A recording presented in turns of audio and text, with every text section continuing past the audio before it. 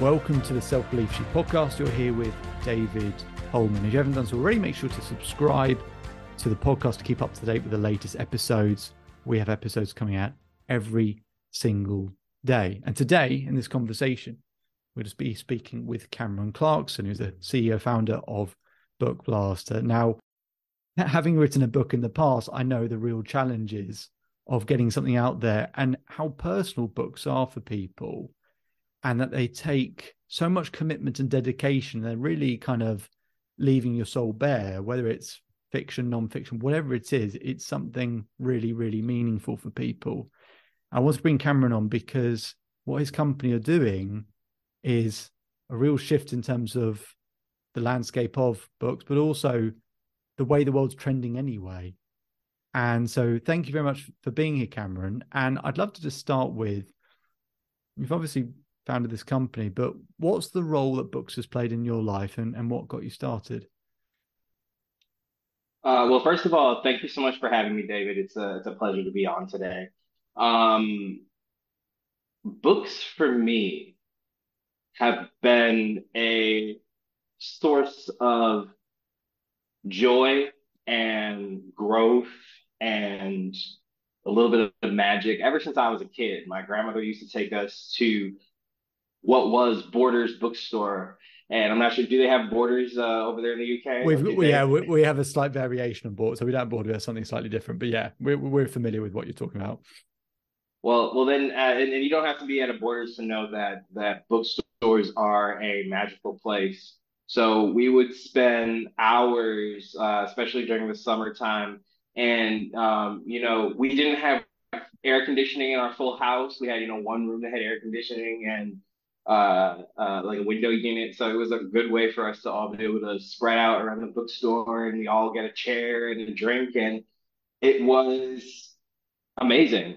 So I've always been surrounded by books, and my mother is a professor, so she has an extreme amount of books, or what might seem to someone else like an extreme amount of books about things that are very obscure. She's a mathematics education professor, so how can somebody get so many books about teaching and teaching math? And it's just like the fact that there are that many books about it, and that people have thought this deeply about things that are so off, seemingly in the fringes for, lay people, is really, really cool. So I've always been fascinated with books, but I've never considered them as a niche until during the pandemic, we had to pivot our agency away from working with chefs and breweries like Black Stack and local businesses, especially in the Twin Cities. And since all of the businesses were shut down, we had to pivot to working with, we ultimately decided to start working with authors. A lot of people use that time during the pandemic to either get serious about sitting down to write a book that they've been trying to write for a while, or they've had a book but they wanted to try and promote it or actually build a business around it or get some revenue behind it. So it was a really interesting time, David, to pivot to working with authors. And that was when I got into the world of book marketing, not just books. I'd love to talk about, the during that pandemic time, which was obviously awful for many, many people. Pivot was obviously a big word around that time, and some people were pivoting for the first time, some people were pivoting for the 10th time.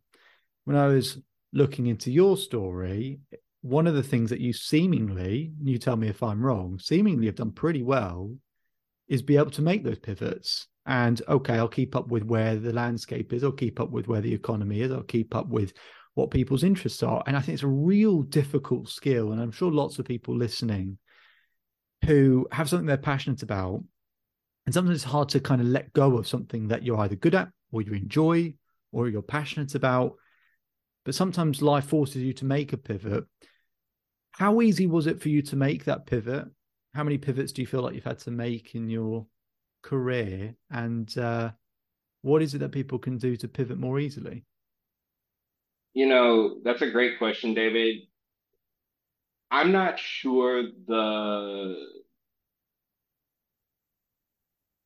official difference between a pivot and just regular growth.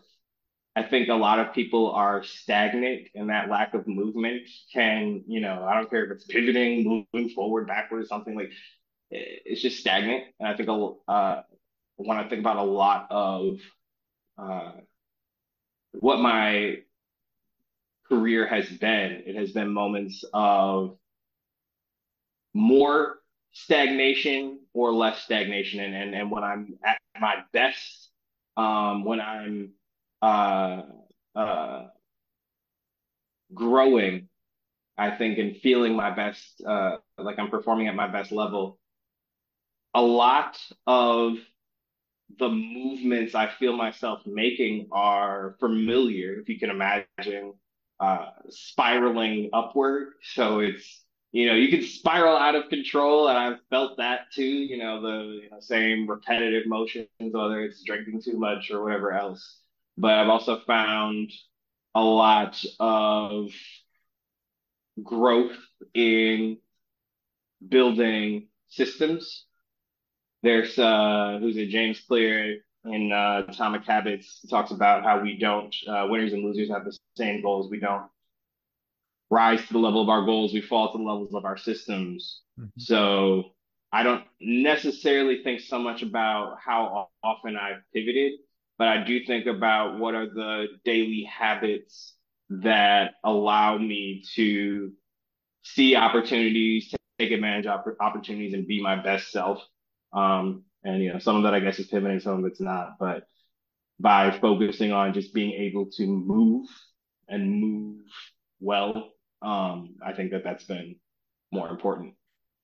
The analogy you used about the spiraling, either way, I use with all the people I work with, which is you can either go in a downward spiral or you can go up a spiral staircase, and you can, you can spiral in different ways, and understanding what causes you to spiral one way, but also learn how to spiral the other way. If you understand those particular triggers, then it allows you to go one direction more often than not, and to do so more easily.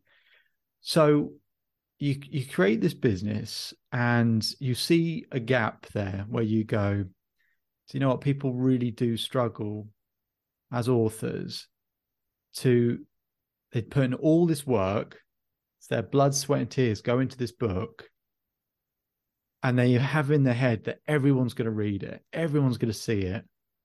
And it comes out and they don't, because they don't have the skills, they don't have the abilities, they don't have the resources, the technology, maybe the money, whatever. You come along and you see something where you go, I can fill some of these gaps for people. I know, as I said earlier, when I wrote my book, and there's a long time ago, probably 10 years plus, didn't have any knowledge, any understanding. And, but, maybe 1,000 people read it, maybe, right? What do you think authors don't know or struggle with the most? You don't know what you don't know. What do they struggle with the most that you see with all the people that you work with, where you go, if they could just get this bit right or this bit right, sure, there's 10 things they could do better, but if they got this bit right, that would make such a huge difference. But so many people make the same mistake. What's the mistake you see people make very frequently? Definitely. And I really appreciate this question. You're right. Writing a book is really hard. Writing a book is also different than publishing a book, which is a separate beast, which is also really hard. Yeah. But then after going through the writing and the publishing and the editing, and if you make it all the way to the end, you hit publish on Amazon, and now your book is on the biggest marketplace in the world, David, and then it doesn't sell. That's when a lot of self-doubt can start to set in. Does my book suck? Like, is this not, especially after spending all that time and money and energy getting the book to the point where you can put it out there in the world, and then for it to just sit on the digital shelf is really demoralizing. But a lot of authors, most authors, I would venture to say, don't understand the difference between distribution and marketing.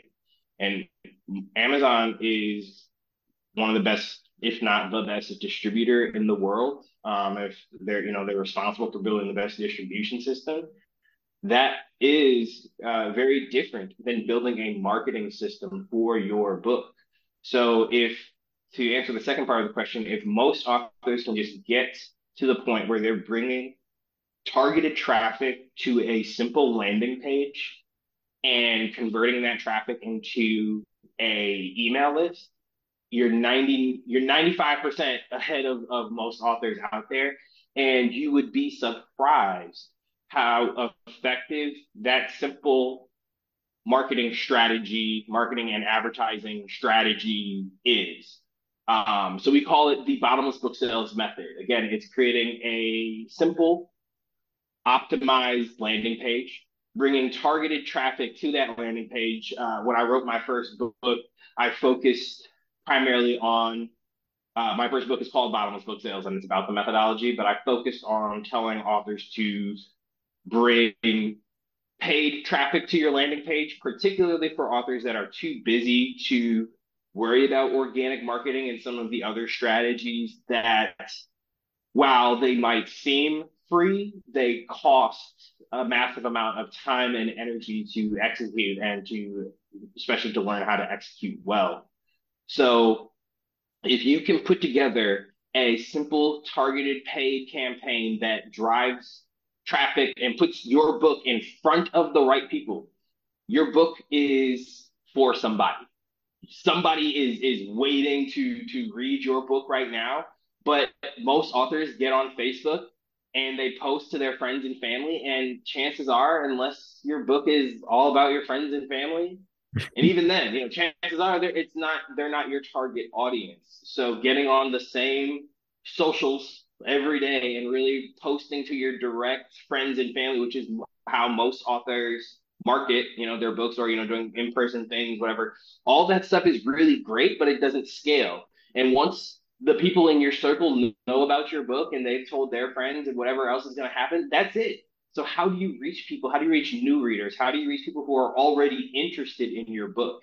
You can do that with a simple Facebook campaign or a simple TikTok campaign, but setting up an effective ad campaign is tedious and nuanced, and it's very easy to burn a lot of money and demoralize yourself even more if you don't do it right. So Hmm. on one side, you have the potential to finally reach those people that you really wrote the book to reach. But on the other hand, you have to either learn how to build the system yourself or hire someone to do it. So one of the things that we wanted to do with Book Blaster is build a third option where you can use software, AI software in particular, to execute the bottomless book sales method on your own. So that is why we built Book Blaster. And I love the fact that you're integrating this AI stuff. And so talk us through with Book Blaster that the gaps that the AI fill in. So at the different parts of the funnel, and people might be thinking, some people might be not even aware of what maybe a funnel is, in the sense of, right, traffic to landing page to whatever. Could you talk through some of the gaps that it fills? You talk through the biggest mistake that people can make, and if they could just get that simple part right, that'd be great. What are some, what gaps is the AI essentially filling that makes the whole thing much easier, much simpler, and takes off a lot of time and hassle for people? I think that they're just having those assets in place is the challenge. But I saw somebody post, I forgot where it was, but they said that AI takes away the excuse of the busy work that would otherwise stop it from getting done. So I'm like, if nothing else, if you don't use AI for anything else, using it, seeing it as an excuse buster, where it's like the tedious things that no one really wants to do. The best businesses in the world are built on boring things that no one really wants to do. But when you're setting up an effective campaign, there are just certain things, certain steps and protocols that have to be done each time.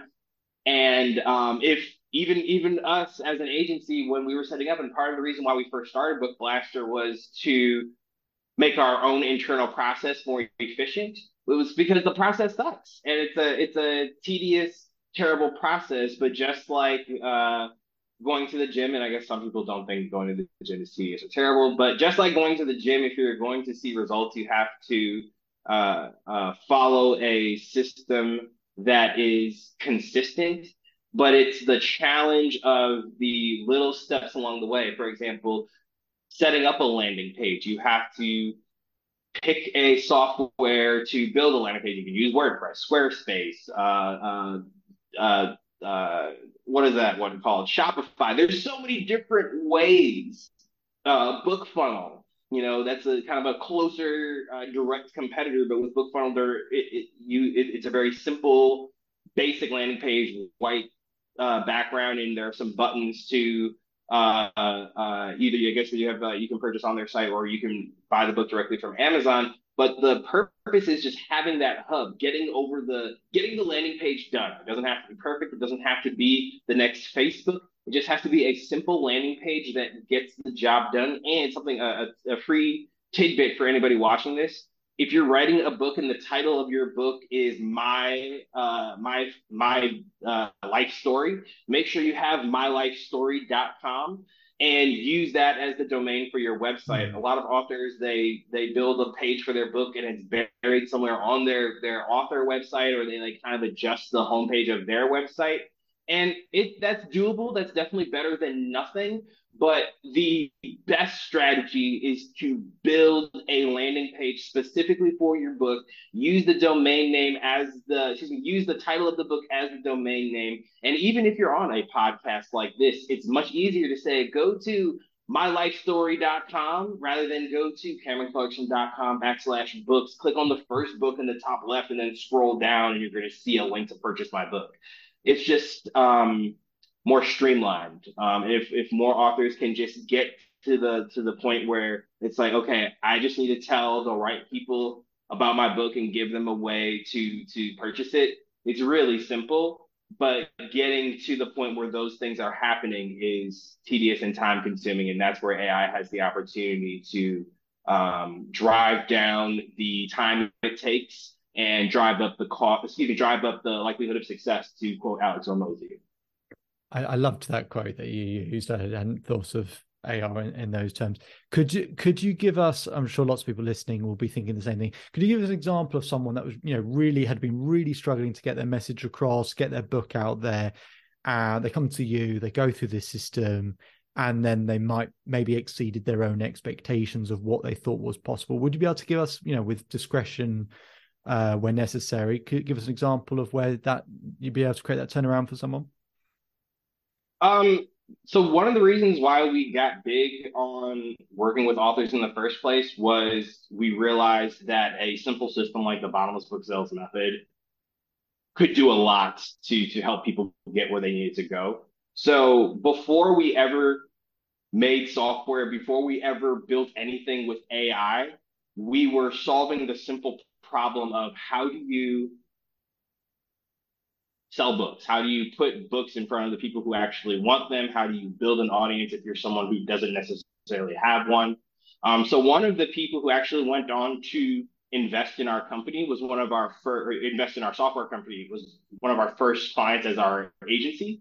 So when we were testing essentially the bottomless book sales method, we had a pretty good idea. If you open up a pizza restaurant, 100 people walk by on the street in a place with good foot traffic, like people are going to walk in. Now you can optimize that funnel. There's a lot of things you can do. But to bring it back home to this particular client, she had a children's book that was doing well, and it did well during the holidays. It was a seasonal holiday themed book. And when the holidays ended and she had a really good, strong network too. So that initial buzz that we talked about in the beginning, when that buzz ended though, and the holidays ended too, if you had that initial launch and you do well, Amazon will also keep pushing your book organically. But when that buzz ended after the holidays, it went flat and went completely cold. So she came to us and she wanted to know if our bottomless book sales method, it would become the bottomless book sales method, but if we could help her get the life back into her book sales. And so that was our first official client, or maybe second official client, but that was when we named it the bottomless book sales method. And like I said, she saw so much success from her campaign, that first campaign, that she hired us for her second book. And then when we told her we were launching a software company to execute the bottomless book sales method, she was our first investor. So that is one of my favorite success stories. One, because it validated our system and really showed us that this is a framework that most authors can apply and it works. There are some exceptions. Some authors, for example, if you write subject matter that is tricky to run paid ads on, it doesn't, it's a little bit harder to follow the exact framework, but that's why I'm glad that I spoke. We had a future of book marketing virtual summit back in March, and one of our guests was a friend of mine, Josh Schwartz from PubVendo. He's the CEO of PubVendo, the really cool agency that's a bigger scale of what we were doing before we started Book Blaster. But he said something that I kind of borrowed from him in terms of traffic. But I've always been a really big advocate for paid traffic, like I mentioned before, David. But he brought my attention back to the other two types, earned and organic traffic as well. So while there are pros and cons to every type of traffic. But the main thing that most authors don't understand is that when you run out of milk, you go to a place that has milk and you buy it. When you don't have traffic, you go to a place that has traffic and you buy it in whatever form that is. Organic, paid, and earned media all have their price. But being aware that there are different ways to bring targeted traffic to your landing page is a big hurdle to get over. But once you get over that, it's pretty simple. You don't always need to be running ads. You don't always need to be doing podcasts. The beautiful part of having that system in place is any type of traffic, whether it's long tail traffic from your blog that you get longer over time, that's great. You will sell books that way. You won't see the same type of results as somebody who flips on a ad campaign where they're spending $100 a day. But it just depends on what your goals are, what your budget is, and how much time and energy you're willing to put in to get where you want to go. What do you think the landscape is in terms of people putting books out? I remember the people I know now who try and write, sell, publish books, it feels like either the reasons they're doing it or some of the motivating factors in some ways feel different to 10, 15 years ago while people are doing it. And I might be aligning this to my industry or my niche, which is obviously in, I suppose, coaching, self-help space. So obviously it's going to differ in different spaces or industries. Where do you think books exist in 2023? Did you notice, you said there was an uptick in people trying to get books out during the pandemic. Presumably people were reading, re-engaging with books during the pandemic as well. Have you seen the landscape change when it comes to, the book industry in terms of getting stuff out there? And what do you think it looks like in the next 5 or 10 years? And I remember the only other thing I'll say is that, I remember when the Amazon Kindle came out, and I remember thinking, well, obviously everyone's going to read on Amazon Kindle now. Like of course everyone's going to do that. You can fit 1,000 books on one thing. And it exists, but it didn't, in no way did it do what I thought it was going to do. And people still love being able to just hold a book in their hands. So how do you see the landscape today, and what do you think it's going to look like over the next decade? Yeah, those are all great questions, and I like how they tie together. Going back to that summit we had back in March, I got to speak with a lot of really cool people about the book industry as a whole. And you're right. While there have been changes in delivery, whether it's audiobooks, ebooks, whatever else, there's nothing like good old-fashioned paper books. I love waiting for them in the mail even. There's something about it, and it's more than nostalgia. It is there is a value in having a physical book. I also like to double up and listen to an audiobook and while I'm reading a physical book, especially if it's one of my books that I revisit every year for my career, for my personal development or whatever. Where we are, and I'm glad that you mentioned the growth of publishing during the pandemic. it's interesting if you look at the amount of books that are published every year that you can see on a bar chart between 2020 and 2021. There's an uptick in the amount of books. I don't remember what that uptick was, but one of the talking points that I remember just from talking with investors or whatever else is that self-publishing has been growing at 17% a year before the AI revolution that was unleashed last November. So the ability for people to get their story out into the world has been, the barriers to entry on that have been lower and lower every year. Platforms like Amazon have helped with that part and the distribution part. But there is still, David, as you know, a huge bottleneck with getting the story from, or storybook, whatever, from here and out into the world. So for me, I also really struggled with that. And one of the ways that I was able to get over it was to start dictating my book into my phone. And I would go on these long walks, and I would had so much more success speaking my book into existence rather than sitting at a computer writing it. I think a lot of people were like me, that sitting down to write the book by hand, even though I wrote out what I wanted the book to be so many different times, and I had pages and pages and pages of what of the book, but it still wasn't, I didn't feel like I was making progress. I felt like I just kept writing out the same kind of pages and like long form notes, and I wasn't getting to the book. I wasn't getting my voice. I wasn't getting out, and it just felt so slow. But once I started to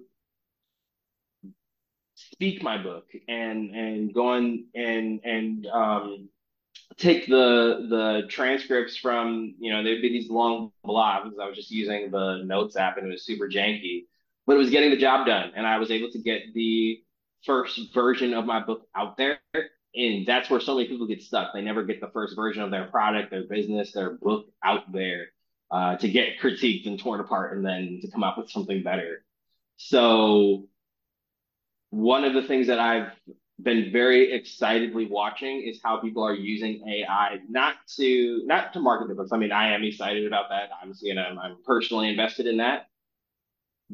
But there are so many more people that are realizing now that they can bring their book to life with AI, whether it's, I've seen a lot of people take Mid-Journey and do some illustration stuff. Other people have been using Chat GPT to, do whatever to make their book, wherever they were stuck, whether it's in outlining, wherever they were stuck, they're using AI to get unstuck. And so one thing that I'm very interested in watching is, and what that we're working on, is building a mobile app, or in our case, where users can essentially use AI ghostwriting, and as easy as you and I are having a conversation, speak to an AI ghostwriter and have a real, authentic human story in our own voice be almost extracted. That doesn't sound like a fun word, but to be prompted, to be asked about our story, and to kind of tell our book rather than have to sit down and write it. I think that is, and be able to say it in just natural language, and then from there to be able to, behind the scenes, we don't even know how all the sausage is made. But just like any other ghostwriting process, and as you probably know, it's so much easier to create books and lots of books if you have a system in place or a team in place, and AI just represents a whole nother level that you can either have your team leverage, you can use AI with your team, or you can forego a team altogether utilizing a creative mix of AI tools and strategies.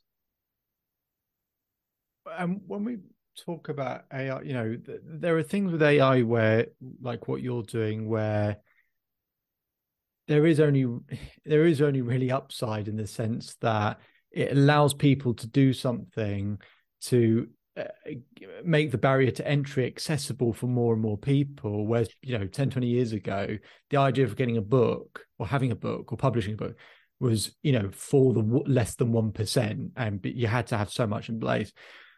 And I'm curious, though, beyond your business, there are lots of places where I can see AI is incredibly useful. I just want you to, as someone who's working in this world, and you work in this niche in AI, but no doubt, like anything, when you're learning, you learn this much so that you can understand the tiny bit that you need to know for what you do. So having seen the wider landscape, how do you feel about AI in terms of where the world's going to go, in terms of any concerns that you have of where AI is used elsewhere in the world? How do you think that all plays out, and what do you think it does to the world? I think that's a great question, David. So much so that the title of my next book is called The Way the World is Moving, The Rise of the Passion Economy. And my book is all about what happens when all of the jobs that can be I was jokingly telling you about it before the call, but the ones that can be AI'd away are AI'd away, right? So in a world where anything that can be automated or outsourced or a combination of those two things can be and will be, what does that leave us? And my argument is that leaves our passion, and it's more possible, but also more necessary to lean into our passion and who we are and what we really love to do. And I think that it's very important to understand love in its whole form. It doesn't necessarily mean that I always have a smile on my face when I do XYZ. A lot of times for me, when I think about passion, it's what is play for you and for other people is work. And yeah, it doesn't mean that it's 100%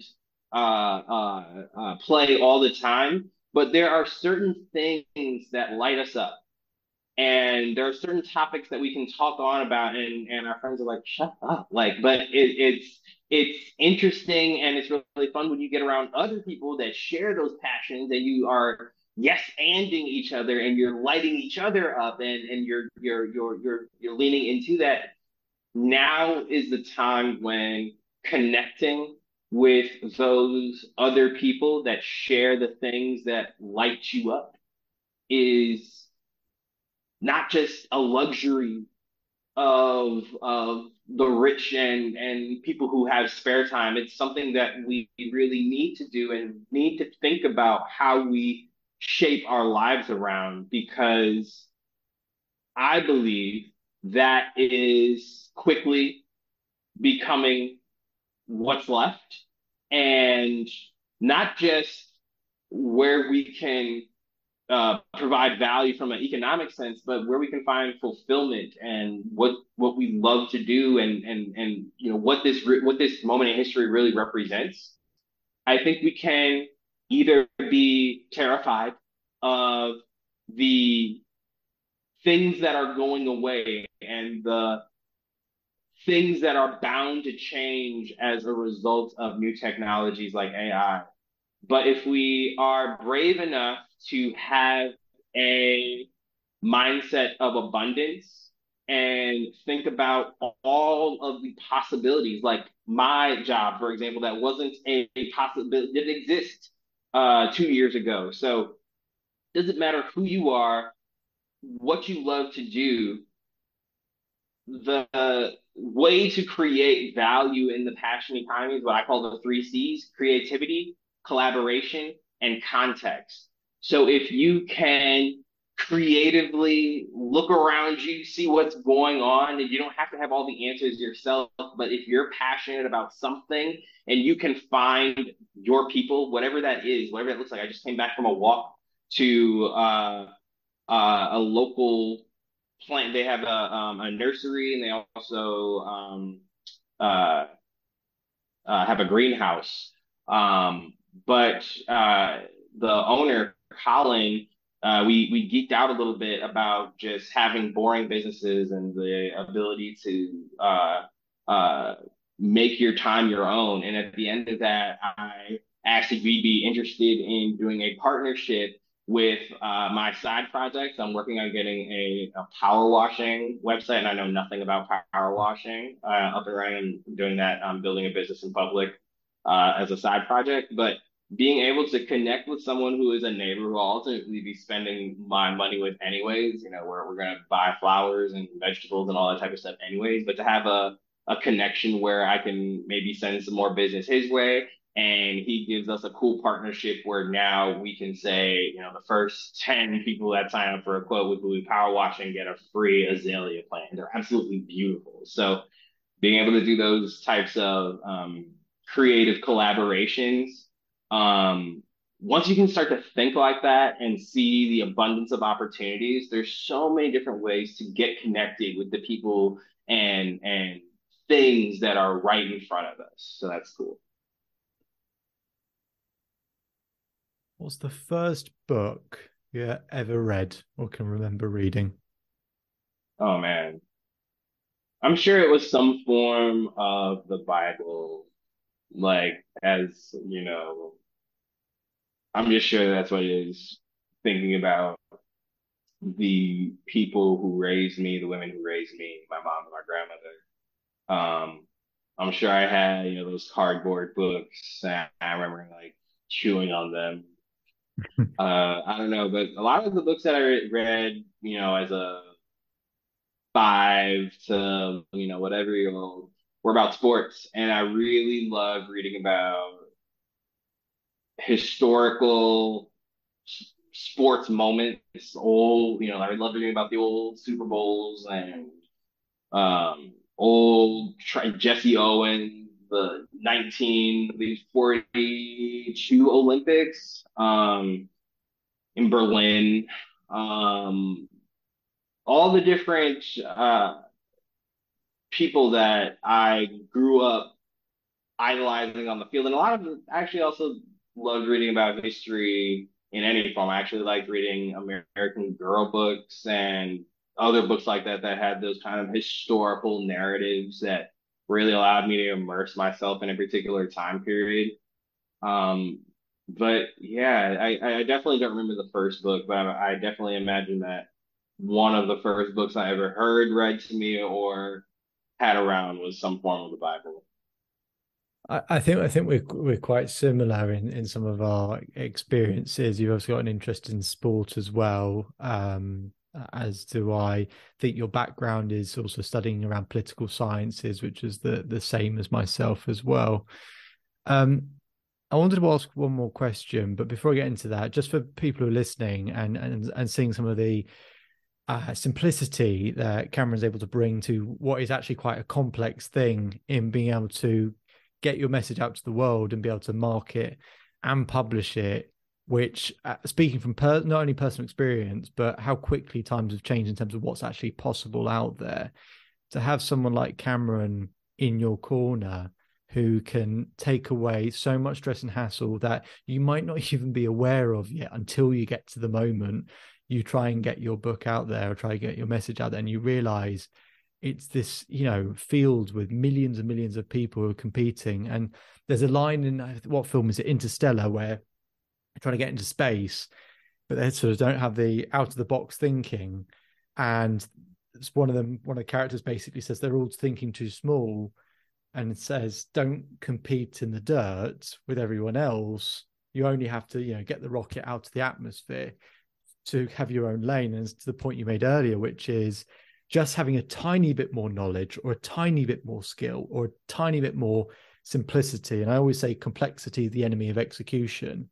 A tiny bit more gets you out of the, away from the millions who are all doing the same thing and not totally sure. So if you've been inspired by what Cameron's able to provide and able to do, have a look at Book Blaster. Cameron, tell people a bit more about where they can get in touch with you, and tell people a bit more about your book that you've got coming out in terms of the way the world is moving as well.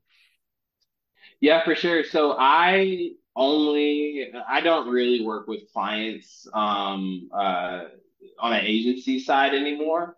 What I am interested in doing more of is helping people build their passion business. So if you want to build your own book blaster, one of the things about books, and yeah, it's a passion, but more, I also just have a passion for problem solving and building cool things. So it kind of just worked out. But one of the things that I am passionate about is helping people who don't necessarily see themselves as software developers or tech people, whatever that means, helping them realize that they can and are almost better equipped to be a software founder than someone who has a hardcore tech background.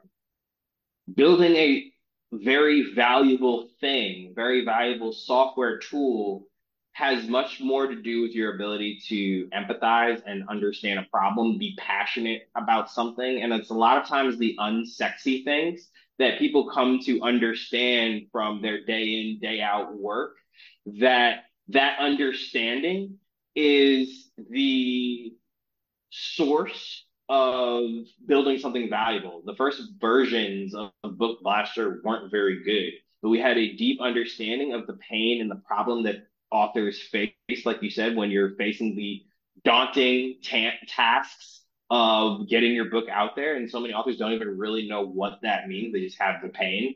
So being able to take on the tedious and um, the terrible with um with passion is one of the things that it's why most software companies fail.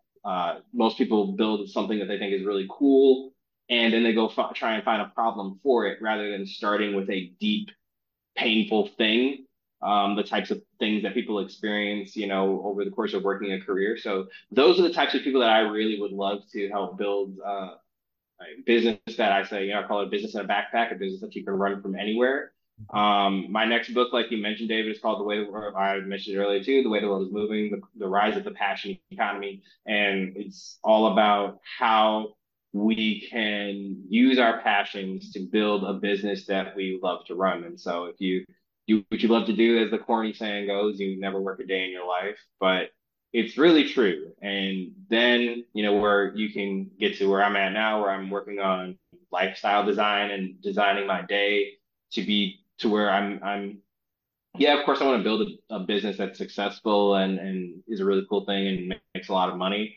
But I also want to make sure that I don't build a business that I start to hate because it's sucking my time or my energy or it's taking me away from my family or my friends. Because ultimately, I started a business and became an entrepreneur for freedom. Money is one thing, and that's great, but it was really more about my freedom and having the ability to be the captain of my own time. And the moment that my entrepreneur, or excuse me, the moment that my project or business becomes my boss or my cage, that's the moment that I got to walk away. But by building a lifestyle and building my business with the intention of supporting my lifestyle and not the other way around, I yeah, I'm excited to share what I'm learning in that space as well. But if you want to reach out, my website is CameronClarkson.com. The title of my next book is The Way the World is Moving. You can hopefully Google that pretty soon, and it'll be the first thing that comes up. But if you go to the way the world is moving.com, I do have that domain. So I practice what I preach, and it'll take you to my landing page. So we have a pre-sale order link up actually. And that's a useful segue into the last question I wanted to ask you, which is through the stuff you've done with Book Blaster, but also the many things you've done before that, you've ultimately been helping a lot of people. Everyone has, to be quite cliche about it, everyone has a message that they'd like to be able to get out to the world. Some people have the skill or the value, but don't know how to communicate it. Some people know how to communicate, but don't have the skill or the value. So you've helped a lot of people be able to communicate something important to them or their value to the world, and you've helped everyone else do that and help them get their message out there. And I'm curious to know, what's the message you want to get out to the world fundamentally? That's a great question.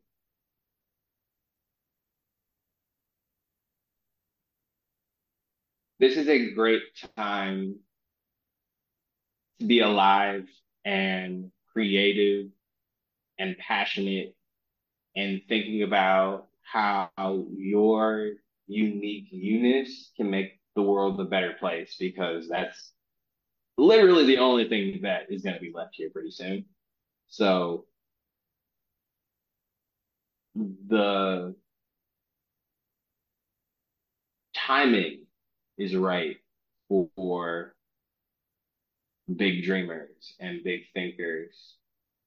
And this moment belongs to the people that are willing to take a few risks and be empathetic, be creative, collaborate, and to look around and see what's going on and to dive in. I think that's a great message to leave it on. Cameron, thank you very, very much for your time. Yeah, David, thank you so much. It's been a pleasure.